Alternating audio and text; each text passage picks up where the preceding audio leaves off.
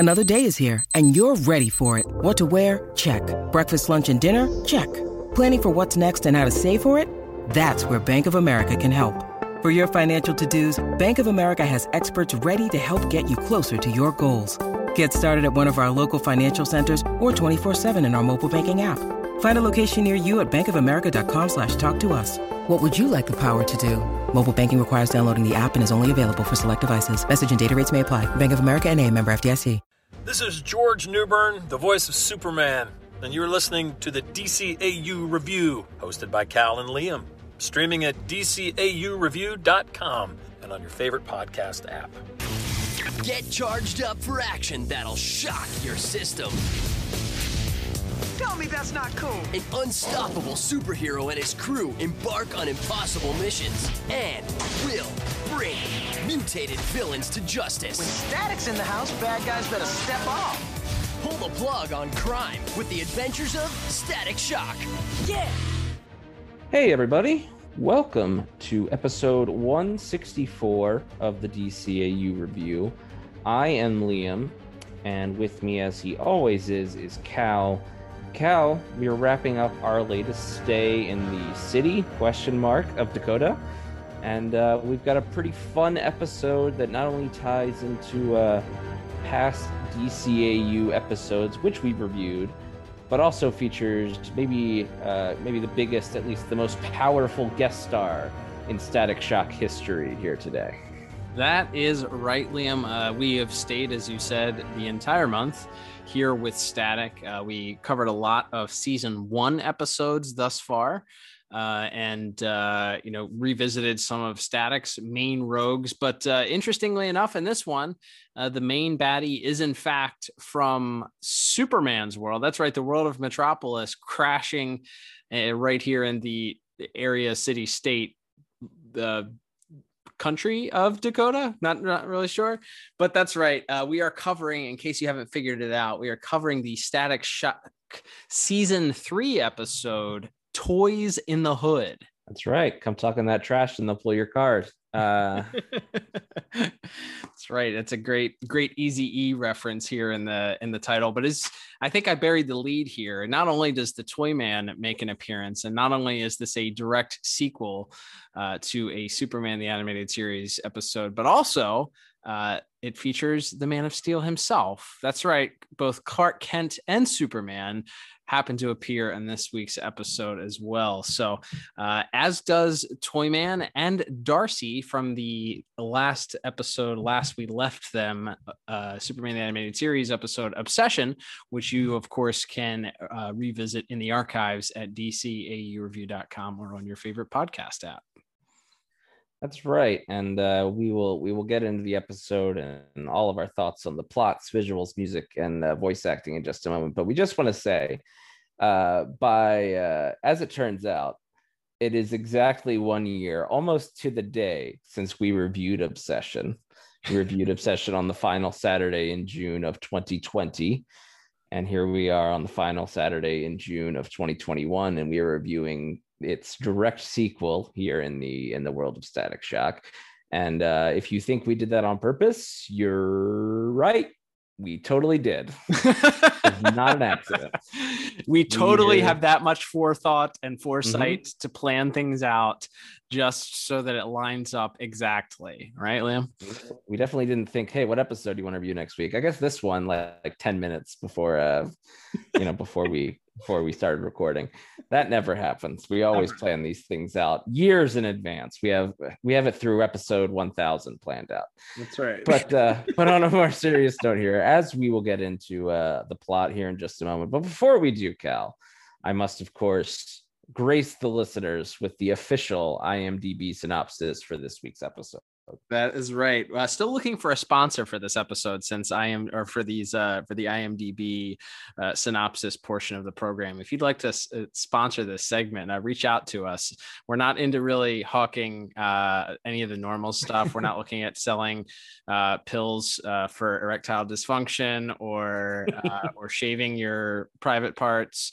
But hey, I guess we could be dissuaded to hawk something else. But anyway, yes, Liam, this episode originally debuted back on the Kids WB, back all the way on, according to the DCAU wiki at least, back on May the 3rd, 2003, meaning we just passed the 18-year anniversary of this episode debuting. That's right. So this is for the episode Toys in the Hood, which was written by John Ridley, John Semper, and Ernie Altbacker, directed by unknown because there isn't one credited. Music by Richard Wolf, and animation by Dong Wu. And that synopsis reads as such. Toyman and Darcy Moore are in cahoots together. They hatch an elaborate plan to produce a new body for Darcy with Daisy as the mold. Can Static stop Darcy from doing more harm to Daisy? Oh, a little cliffhanger with a question mark there. Can she? That's a tune in and find out. I kind of dig that. Okay. All right. Well, first, I guess, Liam, before we get into our plot synopsis here, as we break it down, I will say first and foremost, if you happen to have not watched this episode in a while, or you are looking to maybe refresh it, watch it along after you've listened to this episode, or maybe you're going to pause it and go watch it on the HBO Max app, there's going to be a bit of trouble that you run into because this episode is not on the HBO Max app, Liam. Yeah, that was something we found when we were going to try to review this episode. There is a shortage of legal ways to watch this episode currently, unless you have the physical DVDs that they released quite a few years ago at this point. Static has not had a Blu-ray release, so that's not an option. It's pretty hard to find a way to watch this at all, much less a legal one. So would love to understand why this episode was on in with the regular Static episodes when it was on the DC Universe streaming app before that transitioned to just being comic books.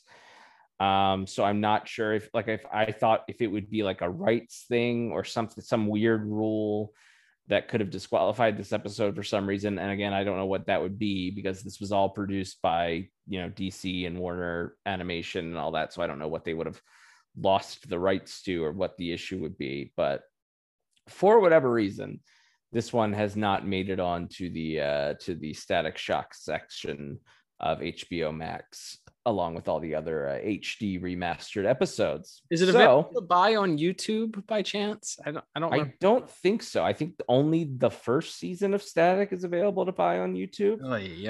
Maybe iTunes or something has it or something, but it was very hard to find this episode, which I did. I don't think we realized that when we first decided we were going to do it, but a year ago. But like I said, because it was on the app. It's one of those. There's actually 2 episodes from Static that are not featured on the HBO Max streaming service for some reason. So still kind of left scratching our heads with that one. We did reach out for comment from HBO Max. I tweeted them a very sassy tweet, and we did not hear back from them. So at least in time for this recording. So still unsure as to why that episode is not available on the HBO Max. But regardless, we were able to track down a copy by very legal means, Liam. Absolutely. And we will break down the synopsis here. I guess it's time to jump into that. But we kind of open up things in this episode, and we learn that Static and Virgil and Richie and Daisy and the rest of Static's high school are on a field trip through the forests of Dakota, I guess. We really don't know a lot. It's funny how these DCAU cities oftentimes just include whatever ecological systems that are required for whatever storyline. We talked about the Gotham Desert on the outskirts of Gotham City. There's just giant bodies of water and islands around Metropolis. So here apparently there's like a big bustling city, and then you drive a short way and there's forestry just outside of Dakota. So we get a field trip there, and a teacher this Miss Moore, who Static and Richie are teasing Daisy about being her pet, seems to have a fondness for Daisy, at least here. No foreshadowing there whatsoever for the plot, but she appears to have gained favor with this Miss Moore. And as they're kind of traversing the forest in the school bus, they happen to look out the window and see a giant monkey, the Cymbal Monkey, the famous like child's toy from like the 1930s, of the giant monkey clanging cymbals, jumping alongside their school bus. Who can tell me what flora and fauna are? Daisy? Flora are plants and fauna are animals. Very good. And can you tell me what kinds of animals we might find in Dakota? There are members of the Cervidae family like deer and members of the Rodentia family such as squirrels and raccoons. Excellent, Daisy. And I can tell you what kind of animals on this bus. And you say teacher's pet? Yo, Richie, are there any giant monkeys in this part of Dakota?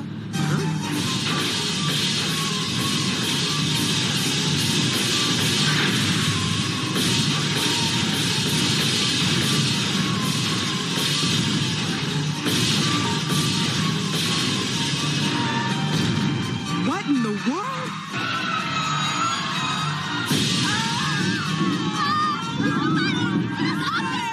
Looks like major fauna to me. What it looks like is some extracurricular activity for Static and Gear. Yeah, that's a pretty dramatic way to open the episode. But Static and Gear are able to spring into action to try to stop the monkey. In the process, Gear is actually injured, which sort of puts him on the sidelines for the rest of the episode. But just as it looks like Static's about to bite the dust, so to speak, about to be crushed by the giant monkey's cymbals. Wouldn't you know it, we hear a voice from the sky. We look up into the sky and Superman is here. And, it's not a bird or a plane. It's Superman.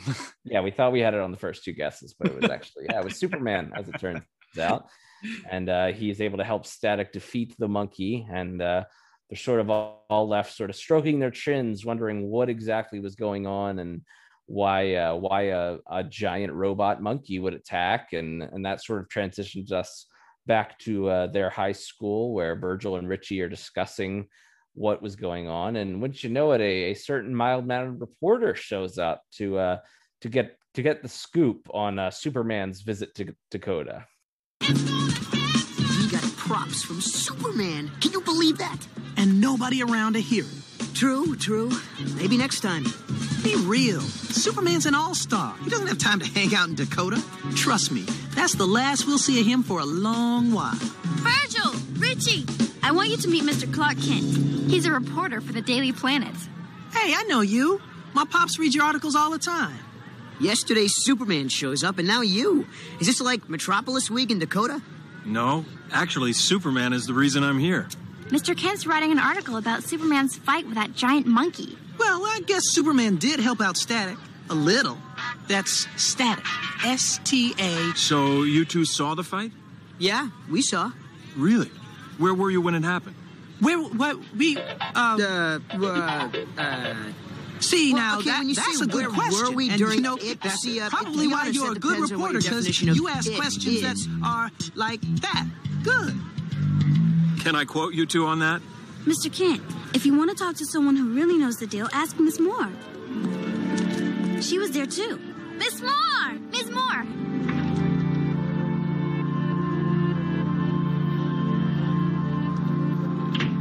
That's weird. That's right. One Clark Kent shows up and he starts asking questions. It's funny because Virgil and Richie are discussing whether or not Superman has moved his city of operations to Dakota, and then Clark Kent shows up and they start to question if everybody's visiting from Metropolis that day. Apparently, Virgil mentions offhandedly that his dad reads Clark's articles all the time, so there's an explanation as to how he knows who Clark Kent is, I guess.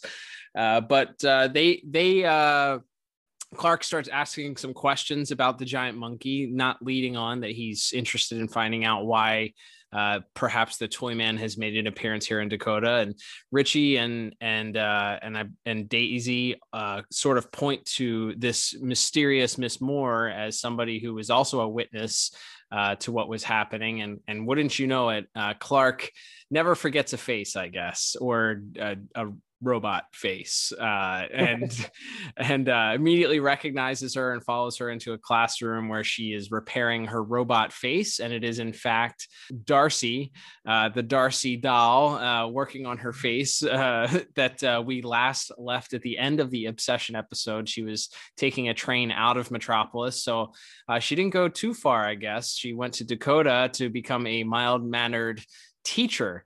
So Clark begins questioning her and trying to figure out why Toyman may be continuing to seek her out, and she plays aloof. But we are quickly discover that this Darcy has a little bit more than meets the eye to her, at least in this story. Yeah, and as Clark and Darcy are talking, some more giant toys appear. This time a selection of like nesting doll rubber clowns show up. A bunch of them show up too, and this time they're not just wreaking havoc. They go directly after Daisy, Virgil's friend. And so Static and Superman once again team up to fight off these clowns, and in the process, they are able to defeat them. There's some pretty fun moments we'll talk about in visuals, certainly, and maybe in voice acting as well, with seeing Superman and Static interact here. But then in the melee, however, one of the clowns is able to escape with Daisy, and that's when we sort of begin to unravel the mystery of what exactly is going on here. As you mentioned, Cal, Superman and Virgil go and sort of check out this Darcy's house and find a lot of mysterious parts and things, as well as a serial number, which leads them to a warehouse. But before they get there, we actually get to find out what's going on before the heroes do, which is that Daisy has actually been kidnapped because Darcy is actually working with the Toyman. With the idea being that Darcy wants to sort of assume someone's life, and because there's no record of her ever existing, she's going to take over an existing person's life. And so she has decided that person will be Daisy, and it turns out her interest was not in a sort of mentor or teacher's pet style looking to help Daisy, but was in fact studying her so that she could better replace her. Oh, yay! Miss Daisy is finally awake and ready to play. What are you? I'm Toyman. I'm so happy to meet you. Let me go! I'm sorry, I can't do that. Miss Moore, tell him to let me go! Sorry, Daisy. He's brought you here at my request. What? You're a part of this? Not just part. Darcy here is at the very heart of everything that's about to happen. Darcy? Yes, Darcy. My most perfect robot toy. But she doesn't want to be a doll anymore. She wants to be human. She wants to be you. Let the game begin.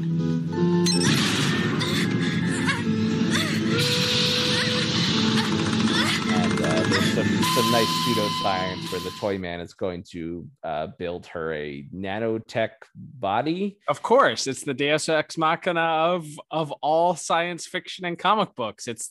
I think we once said it's like the modern day gamma rays, or yeah, it's the, how do you explain things away? Oh, it's nanites. It's nanites. Oh, okay, that's the catch-all. Basically magic. Right. But yes, Darcy is transformed into a perfect clone of Daisy, right down to these nanites that make up her body can even recreate her DNA, as we find out as Superman and Static do finally arrive, and after some tussling with some toy soldiers of Toymans. Kryptonite Green Army men at that. That's right, and part plastic as well, so Static can't just electrify them. Toyman, he thought of everything. Devilishly clever man. That's right, Toyman. But yeah, that's a fun little sequence, and then yes, as we finally get down to sort of the fun part, which is the which evil twin is the real Daisy part. Superman isn't really able to help because right down to their skeletal structures, their internal organs, their DNA, they are exact copies. But thankfully, we have, speaking of like magic, fake science, Static has a solution.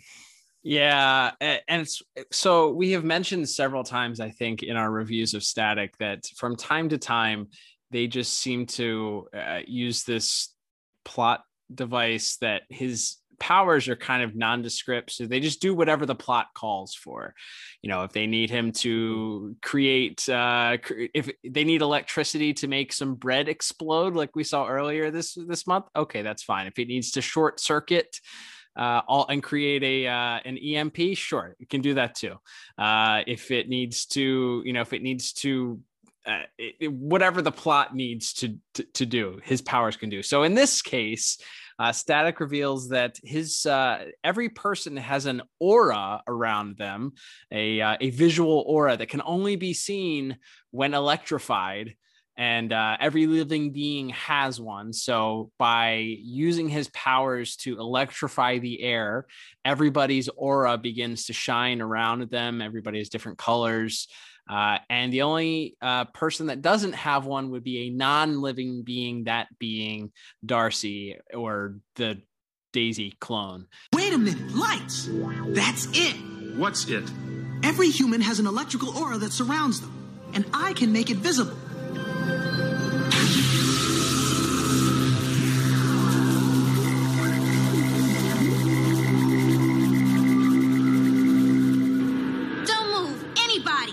A slingshot and a ping pong ball? What's that gonna do? That ping pong ball packs enough energy to take out the entire block. Trust me, I created it. You know, you need a new hobby. But that is how they determine that she is not the real Daisy. At that point, Toyman has escaped. He was kind of subdued for a moment, placed under some plastic box or something. And he comes out from under it, and Darcy is sort of fully expecting him to sort of save the day at this point. And instead, something really gruesome and grotesque happens instead. Yes, he does establish that he has an antidote for as Darcy's body begins to break down, but he refuses to give it to her, and so she melts. Pretty gruesome, and they certainly followed the logic that we've talked about, that the creators of the various shows always talked about, which is when you have something that isn't a real person, you do like the most grotesque, violent things you can think of to it, because it's stuff you'll never get to do with an actual human being. So right, they get that past the standards and practices. That's right. So yes, the Daisy clone melts away, and that's sort of the ending there. Superman arrests Toyman, and Static and Daisy fly off back to Dakota. But yeah, so there's fun to be had here, and like I said, we'll talk probably more about that when we get into visuals and voice acting a little bit later. But this episode, I feel like it's interesting. It's interesting that they, rather than say the big leagues where they introduce Batman and Robin and the Joker, or really any of the other DCAU crossover episodes, other than using villains from those series, it was pretty much a standalone adventure featuring those characters in Static. Whereas this one, it was a very interesting choice to make this a direct sequel to a Superman episode, and not even like, I think, a Superman episode that a lot of people would have thought of like, oh, that's a loose end that needs some tying up. Sure. Like they do end, that episode does end on a little bit of a cliffhanger, as you mentioned.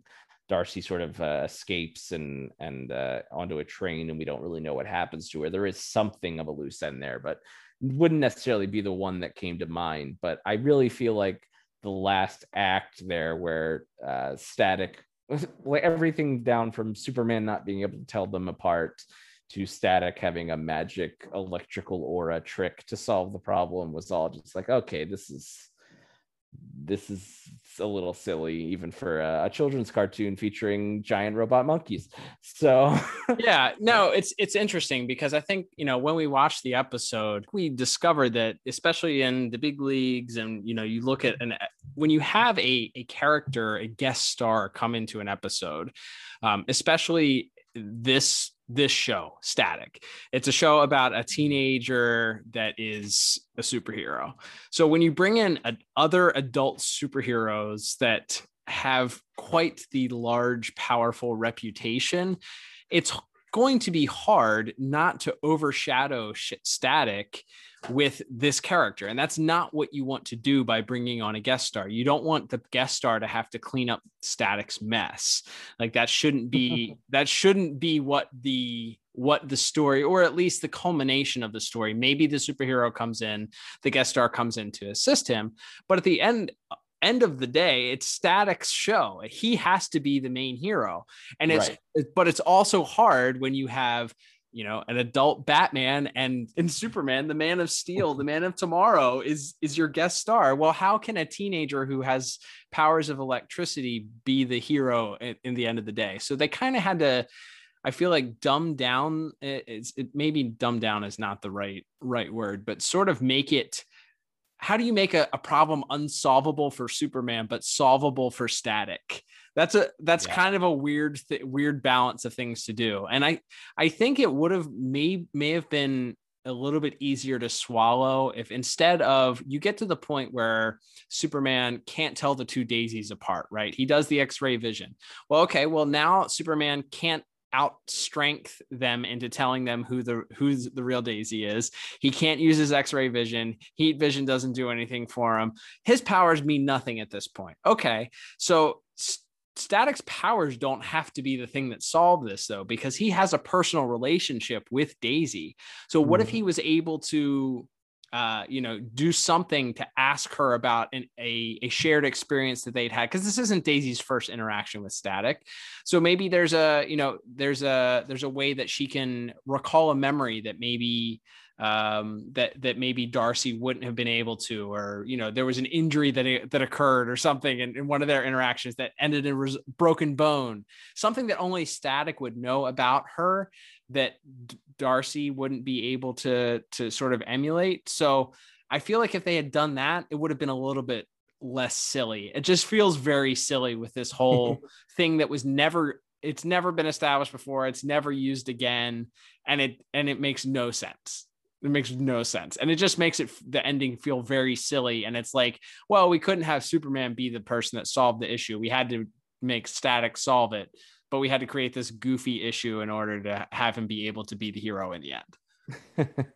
Yeah, that definitely feels like there was another way. And I think they do put in some dialogue about how Toyman's recreating her memories or something too. I, again, don't know how, like, but apparently he was doing that. So I guess that's your technical out for that, but that's just. But they chose to do that, though, right? Right. That's right. If your defense of it is, well, I wrote it a different way, that's not really a great defense of why the story didn't go a certain way. So, look, for all these reasons, like I said, I think there's fun to be had, but it isn't perfect.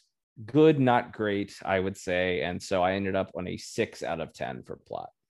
Yeah, I went just a tick higher. I ended up giving a 7 out of 10. I think you're right. There's a lot of fun to be had here. I love that they went back to sort of, even though the story doesn't exactly give the answer to some of the questions that we had at the end of Obsession, like, you know, what was in the suitcase that Darcy was carrying? Was that Toyman's body? Why did she save him? Okay, this sort of implies that she may have brought him to Dakota to help her, but why all of a sudden at the end were they in cahoots again? Like, you know, when she sort of was trying to break away from him at the end of Obsession. You know, there's not really an explanation there. So it's great that they brought back these characters. I love that they didn't just use one of Static's villains. In that way, it does feel like this belongs in the world of the DCAU, because it's continuing those direct threads. These are characters that you wouldn't know unless you would watch Superman the Animated Series. That's great. well, you might know Toyman, but you know that you wouldn't know this Darcy character unless you did that. The plot is definitely a little bit silly. It gets very silly when, you know, Darcy's going to be an exact clone, and then it's, you know, it's like we already talked about, the whole how Static solves it thing.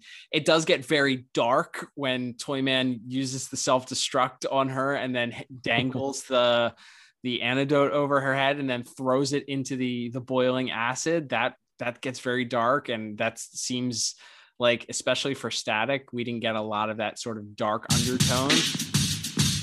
Hate to run, but I'm not about to. What's happening to me? I may be a fool for love, darling, but I'm no dope. I programmed a fail-safe mechanism in case you betrayed me. Again. Even now, the nanites are liquefying your body. My body! My beautiful body! And I'm the only one with the antidote. Help me. My love, please. Sorry, Darcy, but you just don't play fair. It sort of adds a little bit to that character of Toyman being creepy and heartless. So I did appreciate that. But yeah, I think this could have been a lot better, especially with, you know, some of the plot devices we've seen in the previous episodes featuring Batman and Robin. But you know, it's still fun to be had in this episode, and it's great to see Superman and Static on the same screen together. For sure. And that will bring us over to the visuals and animation section of our show. As I said at the top there is no credited director for this episode. But that being said, as far as visuals and fun stuff goes, again, anything with Toyman is generally going to be a layup as far as some really fun stuff. And this episode is no exception. Oh, for sure. Yeah. I mean, right off the bat, as we mentioned, Clanging Cymbal Monkey is one of the first things that you see. We also, we spent a lot of time this month reviewing very early Static episodes. This season has the benefit of having the investment and the different animation style that feels much more, even though it's not one-to-one DCAU, it feels much more at home and more like there's a higher budget involved, and there's much more care and time that's put into the actual animation. So that it is a stark contrast from the episodes that we covered prior to this and this month, especially, but it does feel a little bit more, I don't know, it feels less low budget. It feels a little bit more cared for. There's more expression, there's more character for these people it feels less kind of web cartoon and certainly more like a cartoon that WB cared about. We will say one of the interesting visuals though, so we get Superman in this and he certainly, I think, looks very more akin as far as his color palette is concerned to the Superman the animated series. He's a little stocky, I think, a little bit more muscular, less Bruce Timm designs tend to be more squared off and straight lines. This one has more definition, certainly in his muscles and his arms and his legs, but there is one stark, like almost off-putting choice that they made that makes this feel almost like an alien creature outside of the DCAU. Yeah, so there's two things that I think you're right. It's some sort of amalgamation for the most part between the Superman character design and character design. In the sense that he has the darker trunks. It's like the very dark red with just like the lighter red as the highlight color, like the original animated series did, as opposed to sort of the lighter reds in Justice League. But the biggest one is, as you were alluding to, Cal, is that he has we can see the whites of his eyes. He has we see the whites, and he has like blue eyes, which, if you're familiar with DCAU Superman, he doesn't have whites in his eyes, other than maybe an occasional close-up or something. We never see the whites of his eyes, and his eyes are sort of these sort of small black dots usually. So it was very, very distracting. And again, and in a bubble, there's nothing wrong with that choice. But because this is supposed to be the Superman we know, we'll get to it in voice acting. He sounds like the Superman we know, or a Superman we know. But those eyes, man, they really pull focus in all the scenes he's in. Yeah, it's very distracting, especially, I think, maybe one or two odd super close-ups in Superman the Animated Series. You would occasionally see the whites of his eyes, but that was something that they kept in Justice League and Justice League Unlimited also, was that he had colorless pupils. Like it was or and his irises were just dark black. And that was not the choice that this artist went with. So it feels a little bit alien at times, like pun intended. It feels like, is this a robot Superman? Is this really Superman? And and we'll talk about it in a few minutes when we get into the voice acting, but George Newbern is the Superman that's paired with this. So it feels a little bit almost like, is this DC animated direct-to-video Superman making a cameo here in this universe? No, it's definitely the same Superman, but it just feels at times like this Superman is I don't know. It was an odd choice, and it feels uncomfortable, I would say, is the word I would say at times. It just makes my skin crawl a little bit. He's not supposed to have the white eyes. It's not how that goes, but our artist choice, I suppose. Other visuals, Liam, that I thought were interesting, certainly as Virgil called it, the insane clown posse.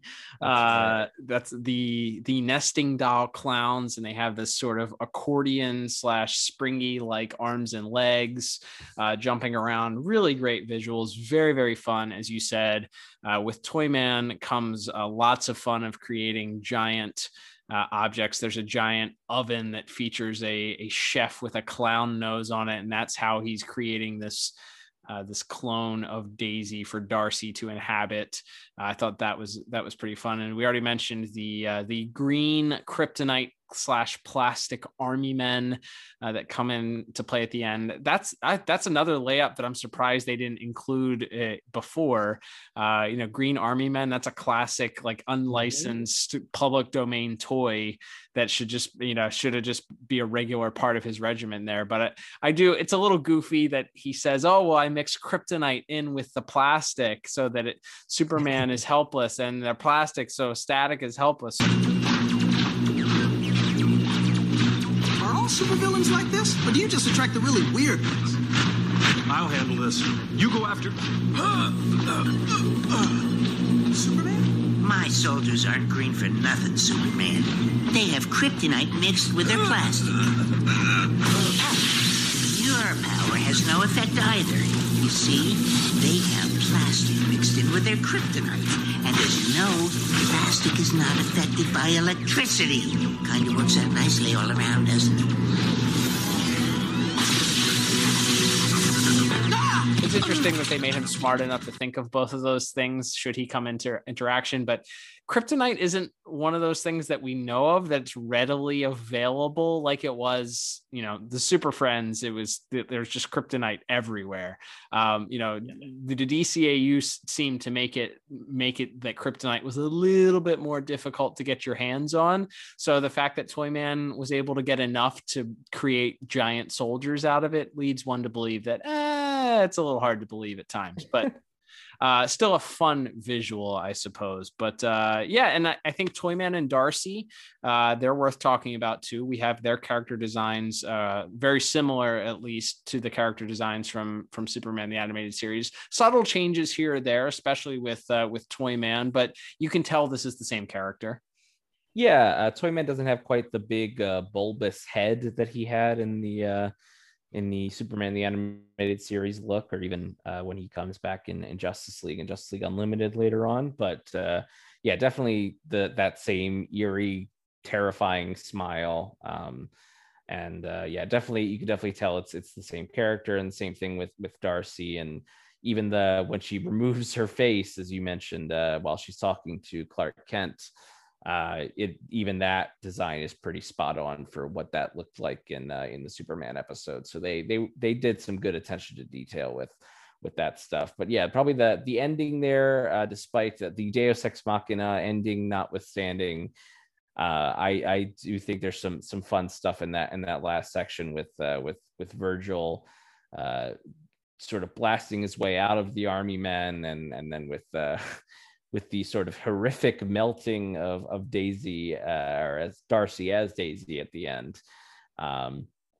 I think there's a lot of tremendous and fun visuals throughout the episode, and as we mentioned, it's just cool to see Superman and Static. Like, all of these team up episodes, even when they don't hit a home run in the plot department, I think are just fun because there's just that inherently cool thing about seeing your heroes cross over, especially I think in this case with Static, because other than one appearance in JLU, we don't get a lot of Static, or we don't get any other Static except for his own series. All of these big time superheroes coming in and hanging with Static is always pretty cool. So for all those reasons, I really enjoyed the visuals in this episode, and I gave it a 9 out of 10 for animation. That's great. Yeah, I also gave it a 9 out of 10 as well, and didn't mention it, but the final scene, I think you mentioned it in passing, the final scene of the episode is Superman bidding Static adieu and flying off, and Static has Daisy with him, and they're flying back to Dakota, and she's sort of wrapped around him as they're flying through the sky. You get a nice pan through the night sky, and you see Static there and sort of the trail of electricity behind him as they're flying away. And Static has this great line where he talks about, loving being able to meet and hang out with your heroes. And Daisy sort of looks at him very lovingly and says, "Yeah, I know what you mean." And it's just a really touching little interaction between the two of them, and Daisy really kind of, gushing over Static as Static is sort of gushing over Superman. But the visuals of that I thought were great, because you get the great panoramic across the sky and Static's hair flowing in the wind, hashtag jacket movement, hashtag hair movement. Some great animation there. But yeah, very strong visuals. Hard not to look at this episode and think that they hit it out of the park. Yeah, absolutely agree. There's a lot of fun stuff, and always cool to see. And I think that sort of is almost the concept of a lot of these teams, is sort of Static feeling underprepared or unworthy, and the more established heroes kind of through their adventure, like, he kind of earns their respect. So that's very much on display here. So that's always fun to see. Moving on to music, as we mentioned, we are in one of the later seasons of Static, near the end of the third season here, and that means that there is some lyrics in the music again. Thank heavens! Oh boy! But despite all that, and we've certainly discussed that, and then we can certainly touch on it more here. But the big thing of this episode that I think hurts the music, because again, generally I like the music in the later seasons of Static Shock, but they use this Superman theme, and they don't use the Shirley Walker Superman theme, nor do they use the John Williams classic Superman theme, or even the the 1940s like Fleischer Superman short. Anybody wants to help out a young, gifted, and about to be squashed hero? Now would be the time. I'll take that offer.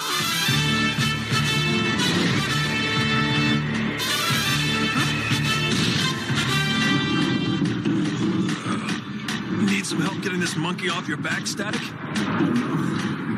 Superman? They sort of use this weird, like, it feels like the type of music you would put on a YouTube video because you didn't want to get copyright struck by using the actual music. We wouldn't know anything about that. No, of course not. But yes, yeah, it's unfortunate because, and I don't know, maybe this is just a theory here. Maybe WB didn't license the rights to this knockoff Superman theme, and that's why they can't put it on the HBO Max. That would be amazing. The HBO Max, because it really makes no sense. Now, going back to, I think was it the Big Leagues or Hard as Nails? One of those episodes that we talked about, maybe both. So the Batman crossovers that we've covered, They didn't use the Shirley Walker Batman theme for that, but they did use the Danny Elfman Batman theme for that, if I recall, for at least one of those episodes. Yeah, there's like a dancey version that I think plays at least a little bit in both of them.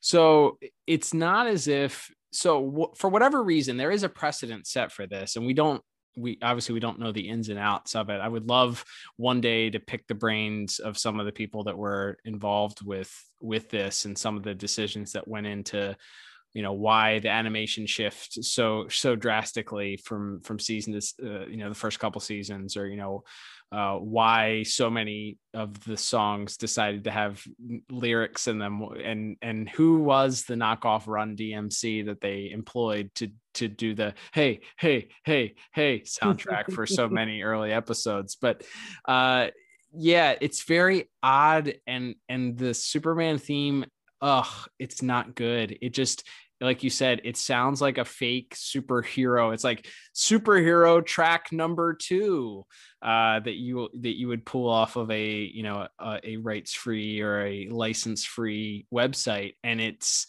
very low budget. It just kind of sounds like a synthesizer. There's not a lot of effort that went into it. And I think if it had been low budget synthesizer Shirley Walker, we would give it a pass. But because it's low budget synthesizer and it's just this similar refrain that plays over and over again, and it just, each time that he makes an appearance, it's not good, and it detracts and distracts. And on top of it, additionally, I'm not a fan of the soundtrack that has distracting lyrics playing. So much of the opening scene is just so loud. I felt like a super old person watching it, but it's loud anyway. It was a lot of noise happening, a lot of destruction happening with this monkey. And then on top of it, there's music playing and there's lyrics on top of it. And there's superheroes that are screaming out in pain and agony. And it's just a very loud, distracting bit. So music, unfortunately for this episode, and maybe the bar is maybe set a little higher, I think, for us, because you have these established characters that have themes that are so iconic. We talk about music all of the time on this, and how important it is and how it can make or break sometimes certain episodes. And well, I don't think it completely broke this episode, because obviously we gave it I gave it, and you gave it a high score for plot, or higher score for plot, and a very high score for animation. It's distracting at times, and it leaves sort of a disappointing taste in my mouth. So I went with a lower end score of 4 out of 10 for music for this week.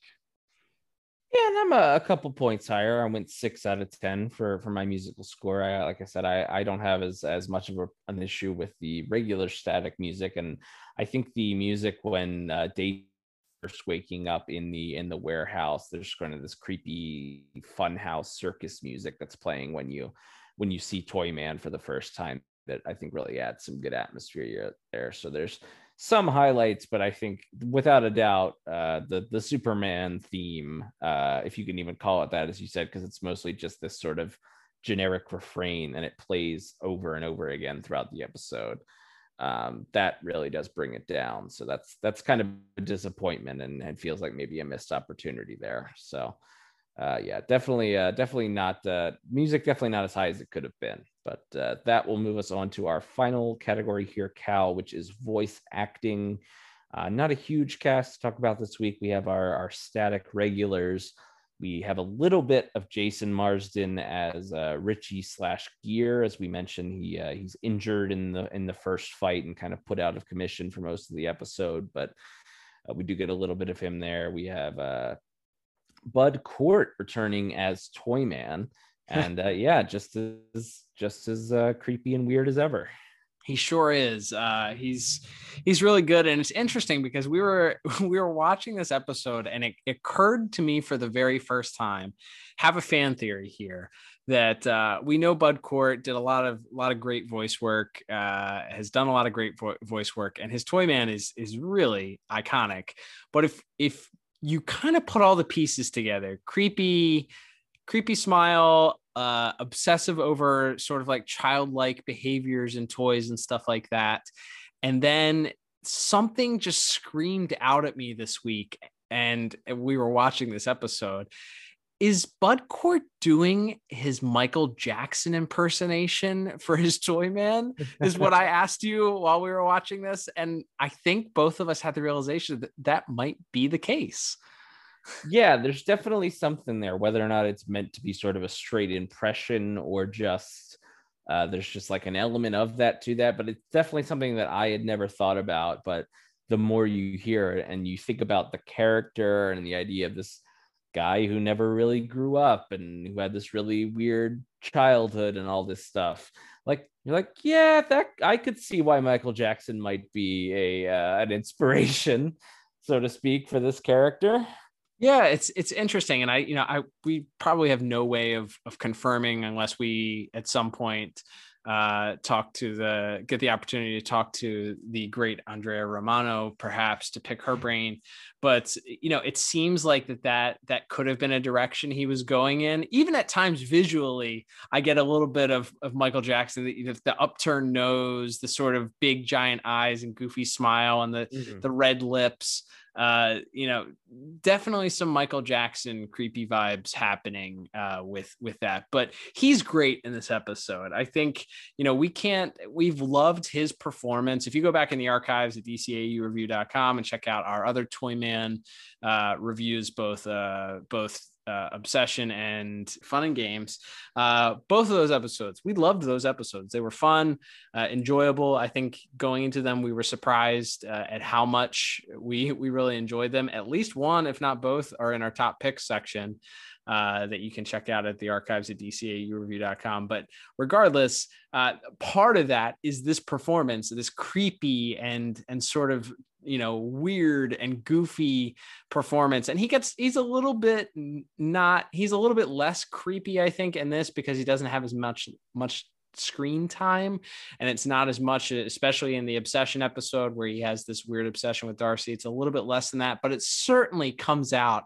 in that last little bit where he decides that he's not going to give Darcy the antidote and just let her die. Yeah, no, there's definitely some pretty authentic Toyman moments on display. No doubt about that with his performance here. But other than our two main heroes, which we'll get to in a moment, we have, interestingly enough, we have just like probably a year prior to her starting on Desperate Housewives, we have Nicolette Sheridan voicing Darcy / Miss Moore, the teacher, and also, of course, the not quite real girl that Toyman created. Thought I saw you ducking in here, Darcy. Do you mind, Kent? I could use a little privacy while I fix my face. I've been having trouble with my left eye. The things a girl does to keep up her looks. Cute. What are you doing in Dakota? A tip from Superman. He told me Toyman was here. I couldn't figure out why until now. I thought changing my identity and moving to a new city would throw him off my trail. But Toyman's obsessed. I guess I knew sooner or later he'd find me. And yeah, that's I think she does a solid job, but the real lion's share of the work, I think, in her performance, or this character's performance, is by Crystal Scales, who of course voices Daisy. But once Darcy is sort of turned into Daisy, Crystal Scales is also voicing Darcy, so she's voicing her own evil twin here, and she's got a lot to do, and I think she does a really good job. It's useless fighting me. You won't feel a thing. No! Stop! Static, save me! Huh? Gotcha. And you're coming with me too, Darcy. But I meant Darcy!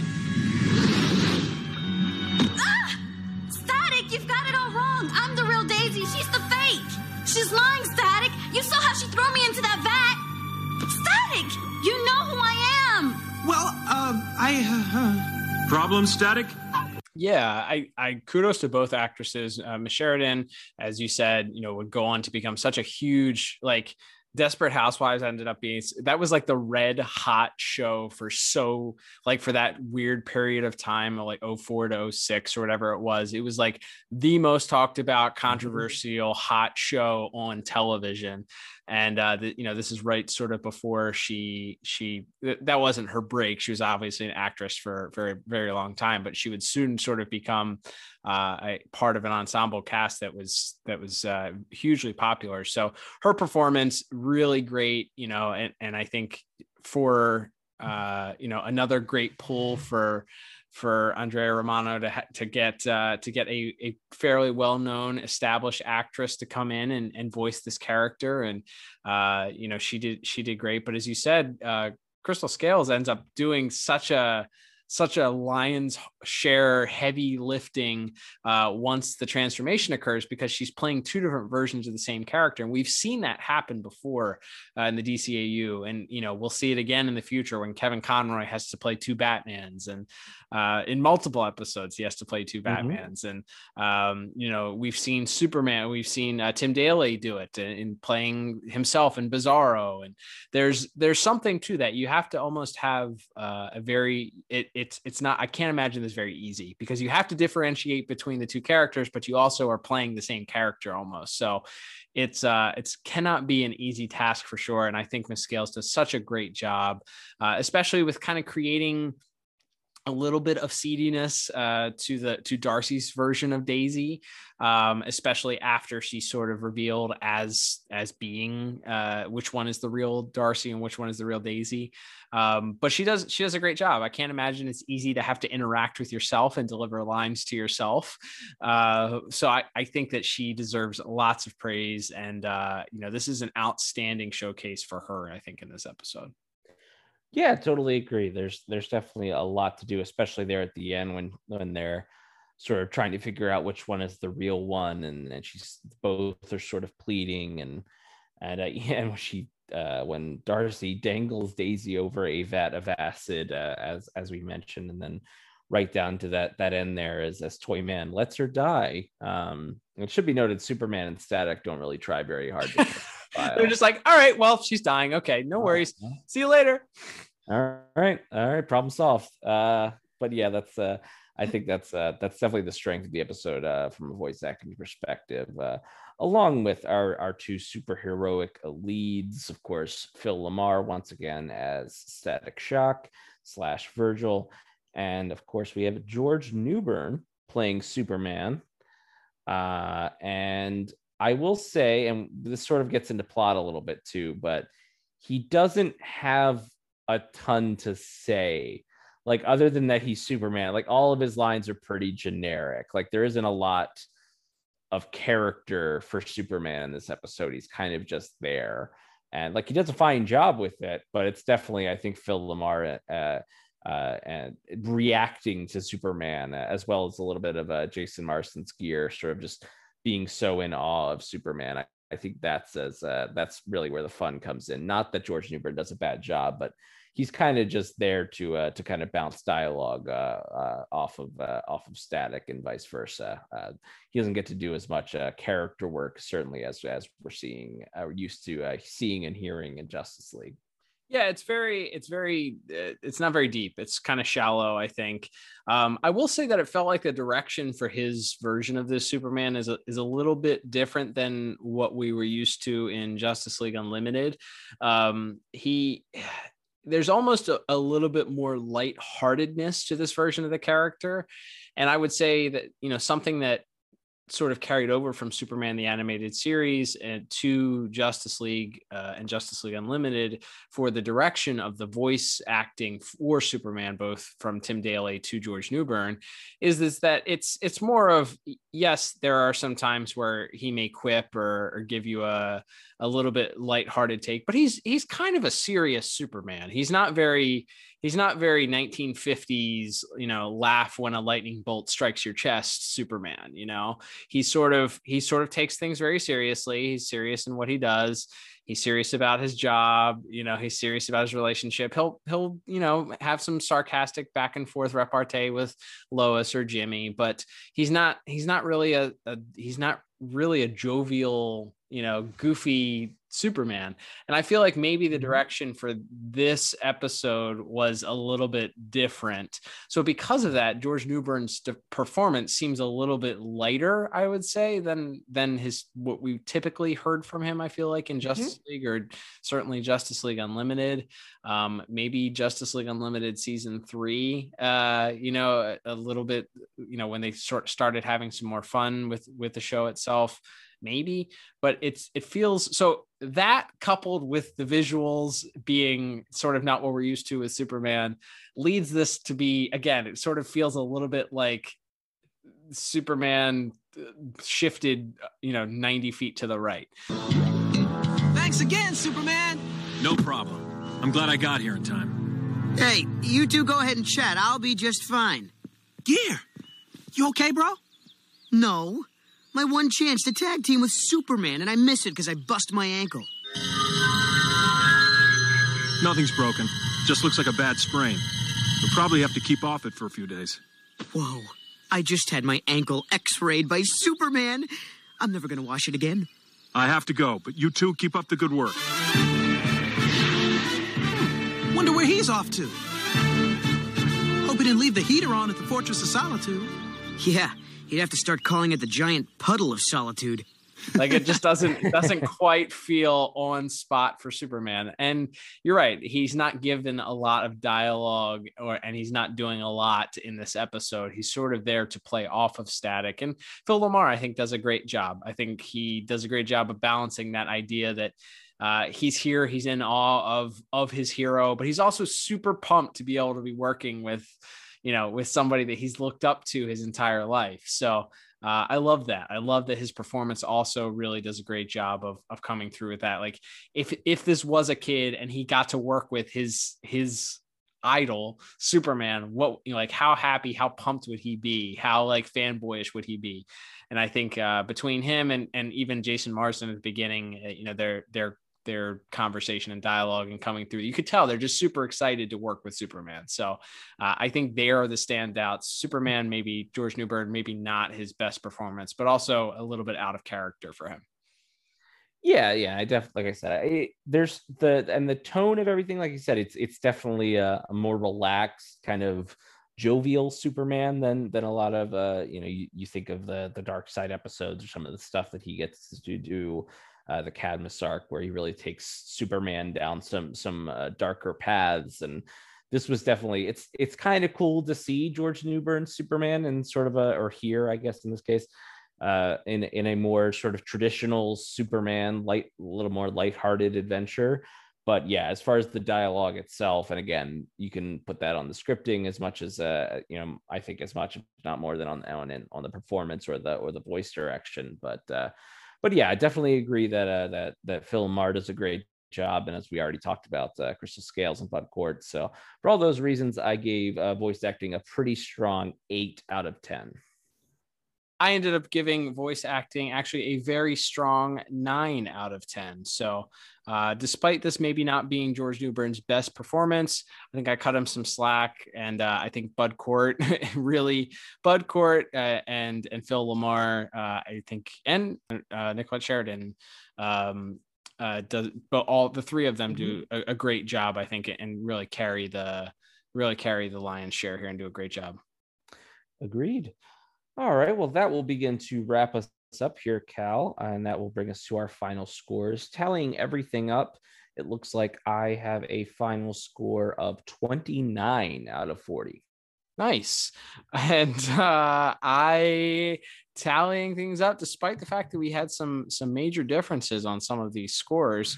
They weren't that different, I guess, in the grand scheme of things, because tallying things up here, I end up with a exact same score of 29. How about that? 40. I think that's back-to-back weeks we've had exact scores. So don't call it a streak, but maybe we're on it here. So I guess we can talk about rewatchability, huh? That's right. Yeah, I would say this is definitely one that fits into that category, both because not only is it an adventure of Static and Superman teaming up, the one and only time you see that. So I think almost for the uniqueness of that alone, it would be worth watching or rewatching. Yeah, it's a direct sequel to, even though it, doesn't necessarily tie up all the loose ends, you do get a resolution to a character that was sort of left hanging, and you're sort of wondering what's happening to her. How many times did that happen where you had a character who, will they return? And then it was never, they weren't given any more screen time, or, was maybe explained away in a potential tie-in comic or something. So for this on screen to have a resolution, you get to hear Bud Cort back as Toyman. You get Superman and Static on the same screen. You get this Darcy character returning. You get to learn about this newfangled power that is never seen or heard from before or after this episode, where Static gets to see people's auras. Sure. Awesome. Great. No, tongue in cheek. But yeah, I'd say that this is, plus a lot of people, I think, maybe not having the nostalgic feelings that you do with the Batman the Animated Series, or Superman, or even the Justice League or Justice League Unlimited. If you're going to be drawn to these episodes because maybe these are some good introductions to, all right, let me get into this by being there with a character that I'm familiar with. So I think based solely on that, like, give this a shot and then check out some more Static, because Static's criminally underrated. It's great. He's come, he's back in main DC continuity, a great new comic that's being published by DC. So he's gaining some traction. So it'd be great. Who knows? There's a live action Static movie we know that's in production. Michael B. Jordan is in charge of getting that underway. So Static, could be a huge superhero presence here in the not too distant future. So get ahead of the curve here and jump into some Static and kind of see where it all began, where a certain generation has some deep seated love for Static because of this series. So this is a good introduction, I think, or a way to sort of introduce yourself if you haven't watched a lot of Static before, but you'll kind of have to do some searching to find this episode, unfortunately. Well, fingers crossed there will be Blu-ray releases in our future for both Superman and Static, and all episodes will be present and accounted for when we get there. But there we go. But yes, totally agree with you on all points on the rewatchability front, and that will begin to wrap us up here, Cal. And as feature Superman in our final Static review for the time being, I think it's about time that we take another trip to the sunny skies of Metropolis. Hey, speaking of planning things, you would think that we planned it this way to end the month on Superman and then start next month off with covering Superman. It has been a little bit since we've done a month of Superman episodes, so it's about that time again, and we are excited to return back. And Liam, we will be picking things up next week with the episode Two's a Crowd, which is the second episode featuring Rudy Jones, aka the Parasite. So we'll be picking up. I think we probably covered his origins almost a year ago, also. So we're just kind of following in suit here. We'll have to see if there's other episodes we can follow up on here. Maybe a Livewire. No, that Livewire was definitely later on in the year, but that's okay. We'll figure it out. We'll figure out what we have to catch up on. But excited to do some Man of Steel coverage for the month of July already. Absolutely cannot wait, and we will be back with you next week with that. But thank you everyone for listening, whether you do it on Apple Podcasts, Google Podcasts, Spotify, or if you do it on the Pod Tower YouTube channel, where you can check us out as long with our friends over at Tim Talk with all their reviews, as well as the archived live streams of the Watchtower Database Boys. Lots of fun stuff over at the Pod Tower YouTube channel. Go ahead and give us a subscribe. Even if maybe you don't listen to a lot of podcasts on YouTube, we would still appreciate it. It helps us out. So if you could do that, we'd appreciate it. But however you listen, we thank you for doing so. And until next week, I'm Liam. And I'm Cal. And we'll be back next week with another episode of the DCAU Review. Bye-bye.